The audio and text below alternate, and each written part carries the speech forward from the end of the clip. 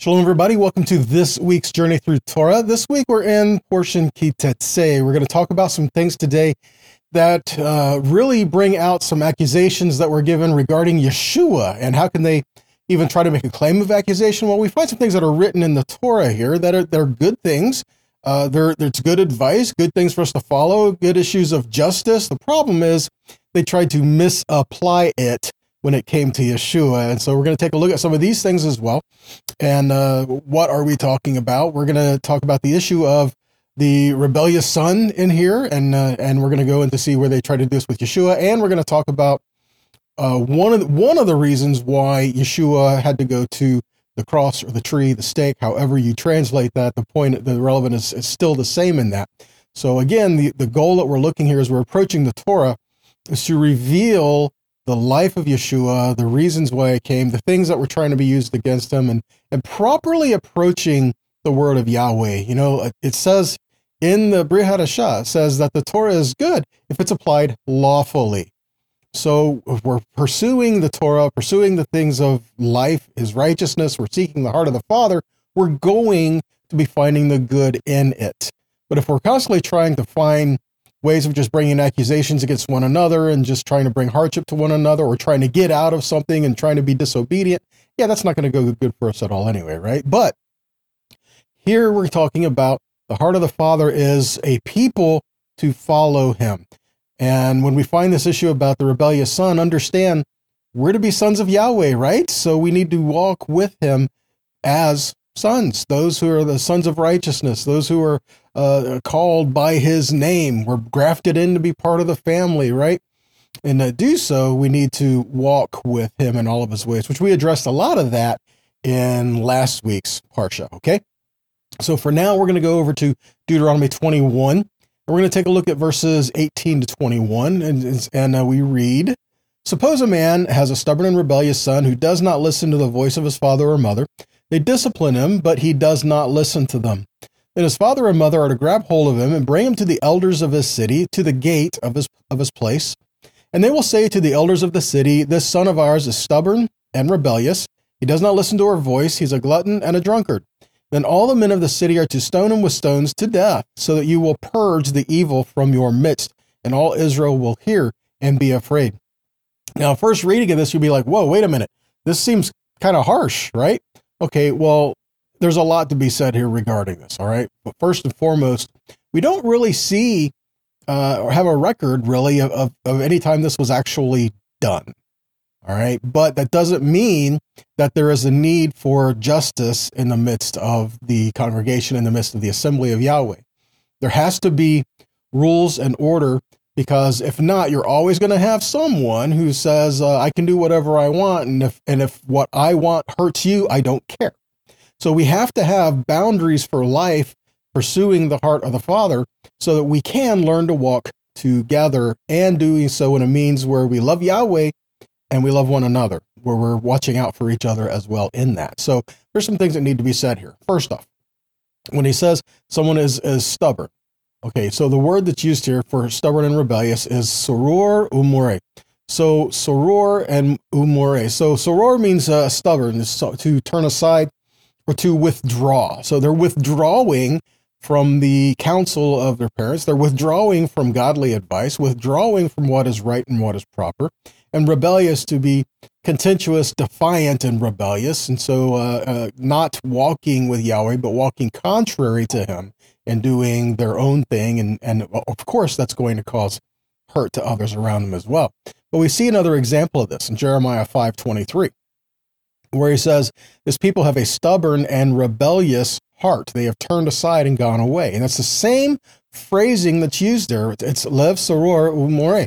So it's their heart is stubborn and rebellious. They're turning away. So in Jeremiah 5, it was Yahweh who laid this charge against the people of Israel, because that's what Israel had done.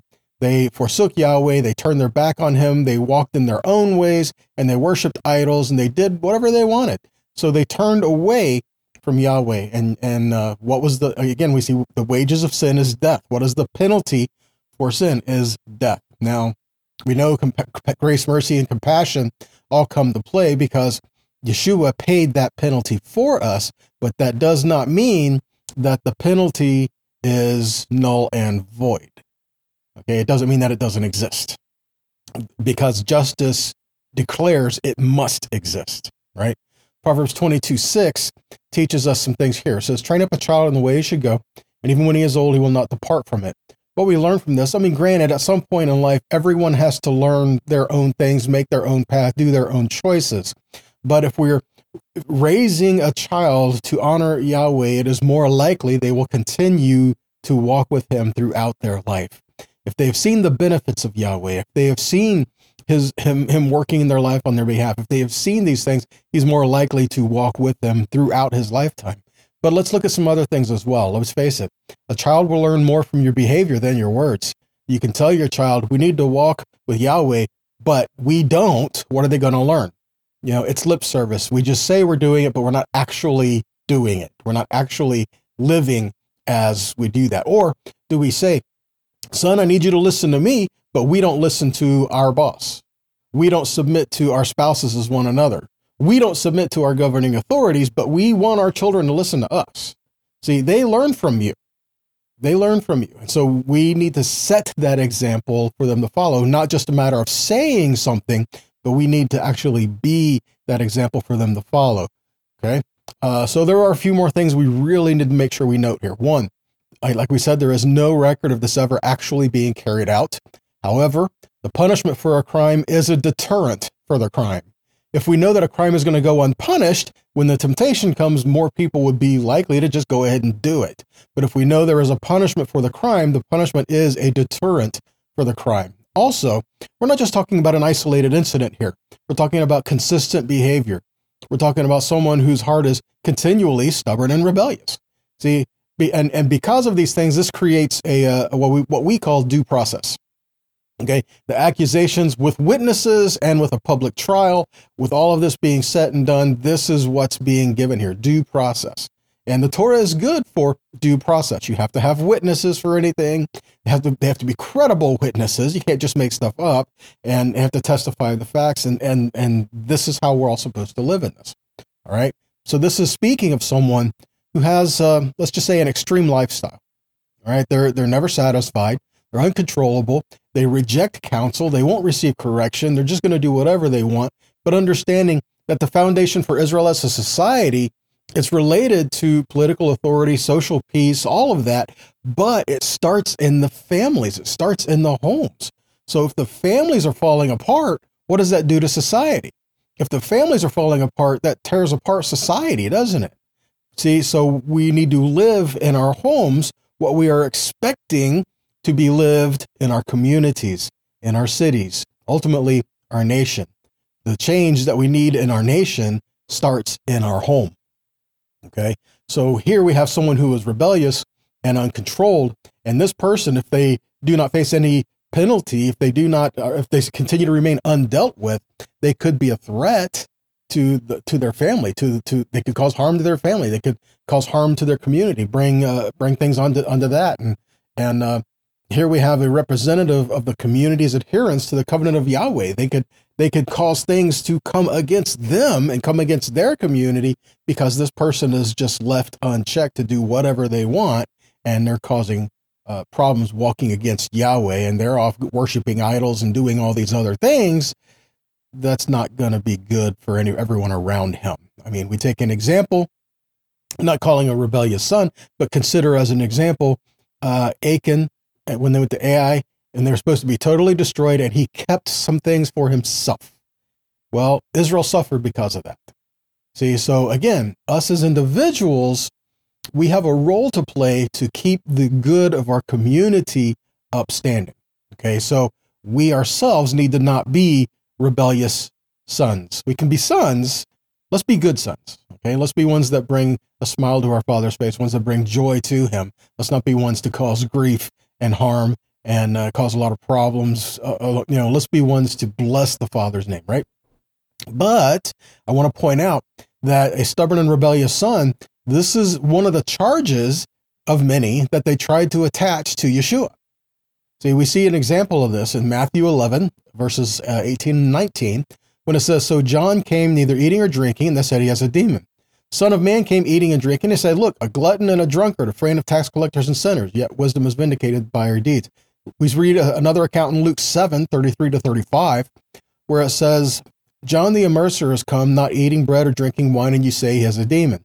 The Son of Man comes eating and drinking, and you say, look, a glutton and a drunkard, a friend of tax collectors and sinners, yet wisdom is vindicated by her children. So we have this, see, he's a stubborn and rebellious son, and the same accusation, he's a drunken and a glutton, all these, they're trying to bring these accusations against Yeshua as a son of Israel, okay? And what is the proper thing to be done with him? Oh, they're supposed to kill him in this, right? That's what they wanted. They wanted him gone. They wanted him dead. So they tried to bring these types of accusations up, and they were constantly trying to find ways to bring further accusation against Yeshua. And of course, we know he was clean in all of these things, right? Constant accusation. And after all that, he was still tried and crucified, even though Yeshua was inspected by Pilate in Matthew 27:11. He was inspected by Herod in Luke 23:8-12. He was inspected by Annas in John 18:12-13. He was inspected by Caiaphas in Matthew 26:57. All of these people inspected him against the accusations and the charges that were laid against him, and no fault could be found in him. But yet he was still crucified. Why? Because Yeshua laid his life down. Why did he lay his life down? So that he could be resurrected and be victorious over death, to be victorious over those things that would hold us back, that we could be with him in a place of eternity. His death, burial, and resurrection was so that he could provide atonement for his people and all who would come to him. He did this so that even those of all the nations who would be called sons could have a place of covenant with the Most High and to come in beside the sons of Israel, to be a son of Israel, to be those set apart and called by his name. We see this in a few places, one being Galatians 3, verses 8, where it says, the scripture sees that God would justify the Gentiles by faith. He preached the gospel before to Abraham, saying, in you shall all the nations be blessed. Verse 13 says that the Messiah redeemed us from the curse of the law by becoming the curse for us, for it is written, cursed is everyone who is hanged on the tree. See that? Where is it written? We just read that in Deuteronomy. Why? So verse 14, so that in Messiah Yeshua, the blessing of Abraham might come to the Gentiles, so that we might receive the promised Spirit through faith. And in verse 29, it says, if you are the Messiahs, then you are Abraham's offspring and heirs according to the promise. See, so we see here his death, burial, and resurrection. He did this so that the gospel, the good news that was declared beforehand to Abraham, could come to the nation, so that all, whosoever will, could come in and have a place of covenant. We see this again in Ephesians 2. Again, if you're going to go read it, read the whole chapter, but Ephesians 2 verses 10-13 is the emphasis of what we're looking at, where it says, we are his workmanship, created in Messiah Yeshua for good works, which God prepared beforehand that we should walk in them. Therefore remember that at one time you Gentiles in the flesh, called the uncircumcision by what is called the circumcision, which is in the flesh by hands. Remember, you were at that time, now look at verse 12, you were at that time separated from the Messiah, alienated from the commonwealth of Israel, strangers to the covenants of promise, having no hope, without God in the world. But verse 13, now in Messiah Yeshua, you who were once far off have been brought near by the blood of Messiah. So you who were once far off have now been brought near to what or to whom? Now, most people, when they read through this, will be like, well, we've been brought near to the Father, brought near to Yahweh. And ultimately, yes, that is correct. But what specifically does it say? In verse 12, right before he says you've been brought near, what is it brought near to? What he just said. What was it? You were separated from the Messiah. So now joined in the Messiah, you are no longer alienated from the commonwealth of Israel, but you are now in the commonwealth of Israel, joined with it. You are no longer strangers to the covenant of promise, but you are now a son into the covenant of promise. You had no hope without God in the world, but now you have hope because he is with you in this world. So we are now brought into the commonwealth of Israel, brought into a place of covenant, and called sons of the Most High and sons of Israel. We are not replacing anyone, but we are joint heirs and joint family. We're all family now. We're brought in together to be one people in him. Romans 11:17 and 18 says that we're grafted into the tree. Well, that means the tree existed before the branches, right? Romans 11:17 says if some of the branches were broken off and you, although a wild olive shoot, were grafted in among the others, you now share in the nourishing root of the olive tree. Do not be arrogant toward the branches. And if you are, remember, it is not you who support the root, but the root supports you. See, so that's what we're looking at here, is that once we are redeemed and brought into the tree, who's the tree? Well, you see, Yeshua is that root, but coming forth from this root, we see is a people of Israel, a people of covenant, and we are brought into that to be a part with and receivers of promises as well as. That means we not only change identity, but we change everything about us. Old things passed away, all things will become new, and now we live different. See, Galatians 4, verses 4 through 7 says, when the appointed time arrived, God sent forth his son. He was born from a woman, born into a culture in which legalistic perversion of the Torah was the norm, so that he might redeem those in subjection to this legalism, and thus enable us to be made God's sons. Now, because you are sons, God has sent forth into our hearts the Spirit of his Son, the Spirit who cries out, Abba. So through God, you are no longer a slave, but a son. And if you are a son, you are also an heir. Okay, so if we're in covenant, we are sons and heirs to the promise, right? And so Yeshua, as a son of Israel, they were saying he was the rebellious son. What are we going to do with him, right? Okay, so we have this issue about the rebellious son in the Torah, and then right after that, we have another issue addressed, literally and immediately right after, which again draws our connection to Yeshua. Because why would these two things go together? But they do. Okay, so we go back to Deuteronomy 21, verses 22 and 23. Suppose a man is guilty of a sin with a death sentence, and he's put to death, and you hang him on a tree. His body is not to remain all night on the tree. Instead, you must certainly bury him the same day, for anyone hanged is cursed of God. And you must not defile your land that Adonai your God is giving you as an inheritance. So if someone is hanged, then they are done so because it is a curse of God. But they are not to defile the land that Adonai your God is giving you as an inheritance, so they are not to remain up there all the time, right? Interestingly, because the sages say that this is done by the one who has blasphemed Yahweh or an idol worshiper. They say these are the ones that relate to the hanging, being hanged up on the tree. But note this as well. The Hebrew word talah, to hang, implies the hanging by the hands, not by the neck, not by lynching, but by the hands. To hang, as one is done like hanging the hands above the head on a plank, or outstretched like on a T crossbeam, or like a gallows that's written in there. Interesting, isn't it?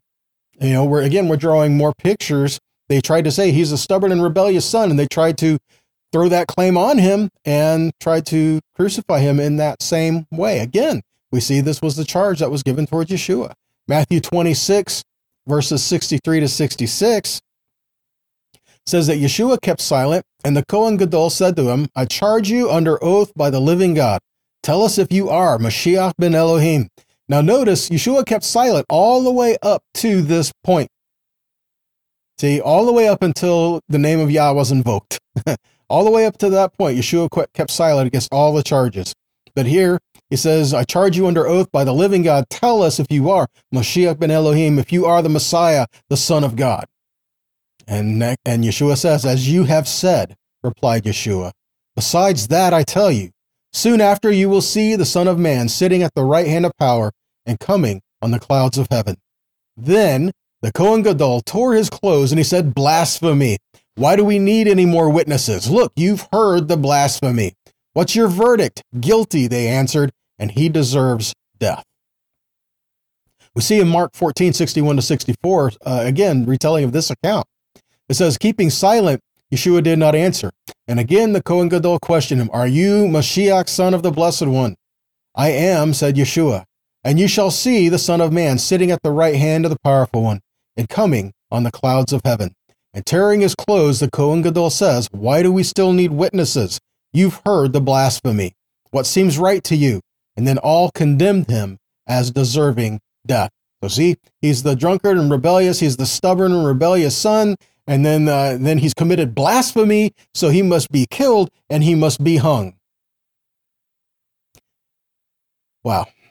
Now, after all of this, we read that Yeshua, even though hung, his body was removed the same day that he died, and the same day that he was put on that cross. We find in John 19, verses 30 to 37, it says, when Yeshua had received the sour wine, that he said, "It is finished," and he bowed his head and he gave up the spirit. Since it was the day of preparation, and so that the bodies would not remain on the cross on the Sabbath, for the Sabbath was a high day, the Jews asked Pilate that their legs might be broken and that they might be taken away. So the soldiers came and broke the legs of the first and of the other who had been crucified with him. But when they came to Yeshua and they saw he was already dead, they did not break his legs. But one of the soldiers pierced his side with a spear, and at once out came blood and water. And he who saw it has borne witness, his testimony is true, and he knows that he is telling the truth, that you may also believe. For these things took place that the scripture might be fulfilled. Not one of his bones will be broken. And again, another scripture says that they will look on him whom they have pierced. Another interesting thing here where it says that they came to break their legs, make sure they were dead. When they came to Yeshua, he was already dead, so a soldier pierced him to make sure. And it says blood and water flowed. I don't know if you've ever read an account of the crucifixion or read, there was a book saying the medical account of the crucifixion. By the time they got to this point, there probably was not even enough blood to flow from him, let alone water. But I believe this is giving us prophecy and again showing us some pictures. When he was pierced and blood and water flowed from him, I believe this is back when the Tanakh says that there will be a fountain opened up in that day for uncleanness and for sin and for those in the inhabitants of Jerusalem. This is talking about Yeshua, who his water and his blood flowed to cleanse us and to purify us and to set us apart as a people. The water, if you read through, you find water is given for mikvah. Water is given to take something that was unclean and to make it clean, right? It's a purification thing. To take something that was unclean and to make it clean, it was cleansed, it was thrown through the mikvah. But then the blood was something that was taken to bring someone near to Yahweh. The blood was taken to be put on the altar to provide atonement. We read in the Torah that it says, "I have given you the blood," and the blood is to make the atonement. The life of the flesh is in the blood and is to make atonement for the people. Well, again, we know that Yeshua, not by the blood of goats or bulls or calves, entered in the most holy place, but he entered in the most holy place that is in the heavens, and not by the means of the animals, but by his own blood provided atonement that would be forever for us. So we have a picture of the water flowing to cleanse, to make, but to make clean, but as well as the blood to help make atonement for us and help provide the way that we can serve the Father upright. All right. Now, regarding back this, 1 Peter 2:22-24 says, "He committed no sin, nor was any deceit found in his mouth. When he was abused, he did not return the abuse. While suffering, he made no threats. Instead, he kept entrusting himself to the one who judges righteously. He himself bore our sins in his body on the tree, so that we, removed from sins, might live for righteousness. By his wounds, you were healed." See that? So we have here of saying that he bore our sins. He removed our sins from us so that we would live in righteousness, because by his wounds we were healed, saying that he was put here because of this. This is what he would do for us. And we see back to Isaiah 53, this is where I believe Peter was quoting from. Come back to the same thing. Isaiah 53 verses 3-5, "He was despised and rejected by men, a man of sorrows, acquainted with grief, one from whom people hid their faces. He was despised, and we did not esteem him. Surely he has borne our griefs and carried our pains. Yet we esteemed him stricken, struck by God, and afflicted. But he was pierced because of our transgressions, crushed because of our iniquities. The chastisement for our shalom was upon him, and by his stripes we are healed." So again, we have the picture of, yes, Though this charge was laid against him, was he the stubborn and rebellious son? No, he was not, but we were. Because of all this, this is what we were. We turned our back on God. We're guilty of sin. We're worthy of death. We're worthy of all these things. All have sinned and fallen short of the glory of God. But we're not talking about justice here.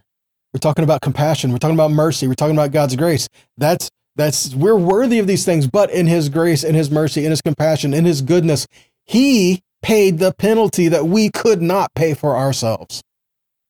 And he made the way, even down to the little things in the Torah that just get glossed over, even in his crucifixion and his death, burial, and resurrection.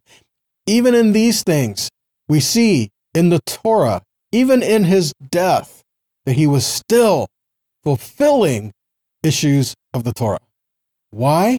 So that we could be called sons of Yahweh, sons of Israel, sons of Abraham, heirs to the promise that Yahweh has declared to his people, so that we could be a people set apart. Again, back to Galatians 3, verses 13 to 16. Messiah liberated us from the Torah's curse, having become a curse for us, for it is written, cursed is everyone who hangs on a tree, in order that through the Messiah Yeshua, the blessing of Abraham might come to the Gentiles, so we might receive the promise of the Ruach through trusting faith. Brothers and sisters, I speak in human terms. Even with a man's covenant, once it has been confirmed, no one cancels it or adds to it. And now the promises were spoken to Abraham and to his seed. And it doesn't say, and to seeds, as of many, but as of one, and to your seed, who is the Messiah. And going down further, if you believe the Messiah is Yeshua, then you are seeds of Abraham and heirs according to the promise. Because of what Yeshua did, he made way that we could have access to Yahweh in a place of covenant. We say, yeah, but what about the new covenant? That is exactly what we're talking about. We're talking about even in Jeremiah 31, where it talks about, this is the covenant that I will make with the house of Israel in those days. I will take my Torah and I will write it on their hearts. I put it within them. I will write it within them. That's it. So that we can have a place of Yahweh's word dwelling within us with a new spirit, a new heart, being remade new within us, so that we can walk with him and so that we can come before him with a clear conscience, so that we can serve the living God. Wow. Well, guys, that's all I've got for you on this portion. Okay, so I pray this has blessed you. I pray this has encouraged you. I pray this has challenged you as well. And if this has, then please share it. In whatever avenue that you're watching or listening, please share them to help get it out there. If it's been a blessing to you, it's going to bless somebody else, right? So please share this to help get this out there. And if this has blessed you, then please consider making a donation as well on whatever avenue that you're watching or listening, whatever it may be. It's you that helps us keep the platforms and the recordings and the editings and everything else going to enable us to get these out there. So it's your part and your role in that too. So if this has been a blessing to you, then please help us to continue in that blessings and blessing you and others. Okay. So until next time, guys, be blessed, be a blessing, and shalom.